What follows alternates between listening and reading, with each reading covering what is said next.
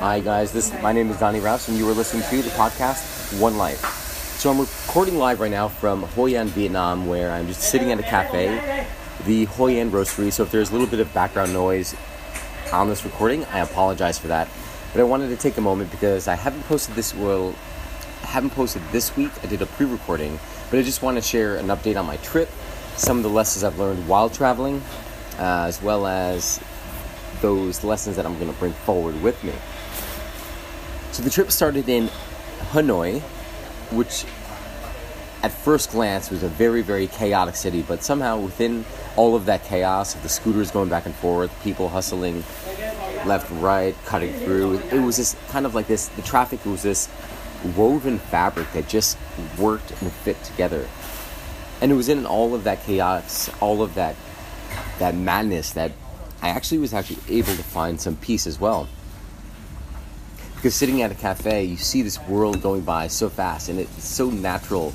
Because when you see the Vietnamese people moving back and forth and just living everyday life, there is no stress. You hear the horns honking on all the scooters, but it's just that there's no frustration. It's more of like a cultural thing to say, hey, I'm letting you know that I'm here. This way you can move out of the way. The coffee has been pretty phenomenal. The Vietnamese coffee is in the north, I find it's changing as I go south. So I started in Hanoi, I'm going to Hoi An, and then I go to Ho Chi Minh after this, maybe with a short stop at a beach. And the coffee in Hanoi was stronger, had this very viscous, dark richness to it that reminded me much of a Neapolitan espresso. And it's probably no surprise because a lot of the espressos in Italy use Robusta, and I wouldn't be surprised if they use Vietnamese Robusta because they are the largest producer of Robusta. And I know Indian Robusta is also very good as well. So lessons I've learned, it's always when I start traveling that I start to, at first there's this comfort level that I get into where I need to see other people, I need to be around other people. And in the beginnings of those travels, move around with those people that are familiar with me. Thank you very much. And as the trip progresses, slowly I start to release that and realize that, it's all going to be okay. I can go out on my own. I can do my own thing. And I could meet people and then say goodbye without feeling that need to kind of hold on and connect, even with people that I might have had just a brief moment with. Sometimes that's all there is. Sometimes you meet someone and they're meant to be in your life for 5 minutes, to have a cup of coffee and then you move on. And some people are meant to be in your life a lot longer. So it's always one of those lessons that I learn, lessons that are reoccurring in my travels, kind of give me that reminder. And that's what I just experienced today in Hoi An. Another lesson that I learned, and there's actually been several, was I was at the checkout. And I've been my mind has been very internally processing so many different things. Now it's starting to slow down. But while I was in my hostel getting ready to check out, they give you this little flute in the shape of an animal. There was a rooster on this giant plate of mixed animals that had like a tiger, a turtle, a goat, a tiger, they said a tiger, a cat. And I'd wanted the rooster because in this particular hostel, every night you'd go to sleep, a rooster would crow. And then when you would wake up at 4 a.m, you would wake up to a rooster. And then it would stop and kept going. It was very, very kind of erratic in the sense that there was no sunrise rooster crows. It crowed at all hours of the day. So sleeping could be a little bit difficult, say, nonetheless. And so I wanted this little rooster. I saw this rooster on the plate and I was like, wow, you know what? At first there was only 3 animals. There was a rooster, there was a snake, and then there was a tiger. And I said, wow. You know what? That's a sign. This rooster, for me, it was a signal for me, or the symbol for waking up and coming to that realization. And also, it was a reminder of the experience I had while staying at this hostel in Hoi An. The rooster would wake up, and it was kind of like a joke too, because I was reading reviews about this hostel, and it said, "Be careful if you get the first room, because there's literally a rooster right outside the window, and it'll wake you up at 4 o'clock in the morning." I arrived at this hostel, and the room I got was exactly that room. When I was speaking to one of the Dutch guys I was rooming with, he's like, "Oh yeah, you'll hear this rooster. It starts crowing early in the morning." And I started laughing because I remember reading the review on this particular hostel and this room, and I just laughed. I was, you know what, it's part of the experience. And so when I was leaving, I wanted to get this rooster whistle, but I instead chose to go with a turtle. I'm looking, if you hear me, I actually spilled coffee on my notebook, and I'm just taking the foam and licking it off with my fingers. And so I chose to go with this turtle, and then looking back, like, you know what, I really did want the rooster, but I put it back, and then a girl came, and she's like, ooh, wow, I'll take this one. And she grabs the rooster, the one that I initially wanted. And it was a lesson for me to be decisive, because so many, like, you know what you want, and yet sometimes you're indecisive, and you don't go for it, you don't grab what you really want to get. And it's kind of been a theme in my life, in the sense that, like, different business goals, different aspirations that I have, both in travel and in professional, that I hadn't gone for because I put it off or I second-guessed myself. So that was the lesson for me there. And the lesson from the rooster, we'll kind of backtrack. I met this guy, Tony Zizik. He was from Croatia, now living in Germany. And Tony was talking to me about this hardship he had while living in I think he's in Bosnia now. So I don't know if it was originally Croatian territory, now it's in Bosnia. But he was telling me about the hardships he had growing up. And he was telling me how one day he was questioning his existence. He's like, well, what if I didn't exist? And as he thought about that, everything started to shift for him. And it put him into a very deep meditative state. And when I met Tony, one of the things you could see that he has this very warm spirit. This is his first time traveling outside. He lives in Germany, from Croatia, but this was his first time traveling outside the continent of Europe, and probably outside of, like, those two countries where he spent his entire life. And he was saying that in the world, in Europe specifically, is that, like, there's this unity that people feel. They feel like they're connected to their neighbor, the people in different countries. I mean, I don't know. It seems to be a lot of turmoil, but I think to the greater extent, that is somewhat true. And he commented on how he's like, well, why I'm grateful for America, because of the innovation and the this innovative culture behind America and all the stuff that comes out. He said that it also feels like Americans kind of, like, separate themselves from the world. And I thought about that in my own life. And it made me question how the things that were going on in my mind. Like I said, whenever I travel, usually I'm in my mind for a good part of it, and then slowly all of that starts to dissipate. And I was thinking about my actions and my thoughts and how they were shaping the trip thus far. And it was true. And I'm sure everyone is, but this is me internalizing it. I was very much internally focused.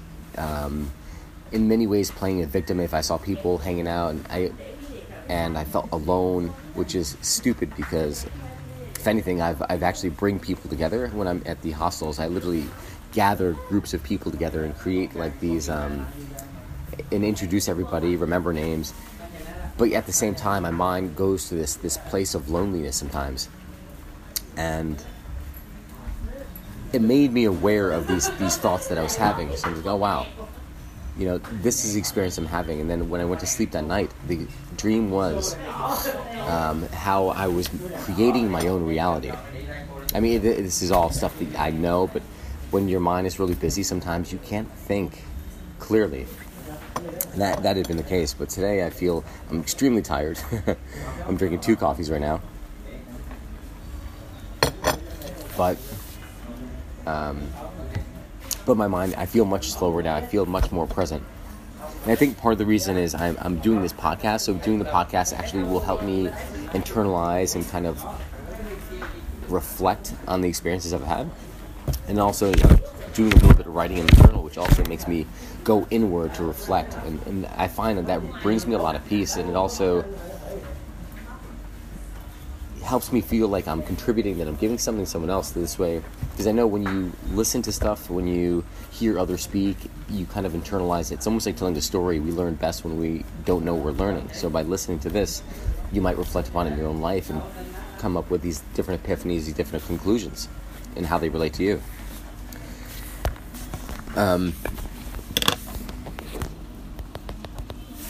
So I am, again, in Hoi An. I'm sorry if I'm going off on a tangent, and there's no really format to this because I'm sitting in the cafe. Normally I would kind of like plot out and write down the main points I want to hit, but I did not do that today. I'm just kind of free-flowing. I am going to be going to Ho Chi Minh to one of the museums about the Vietnamese. We call it the Vietnamese War. They call it the American War, which I thought was really, really, really ironic. And I don't know a whole lot, or I don't remember a whole lot, I should say, about the Vietnamese War. But when I was in Hanoi, they had all these, planes that were shot down by Vietnamese forces, and how, they one plane shot down 12 American planes, and they also showed you pictures of all the devastation that was a result of the Americans going to war with Vietnam.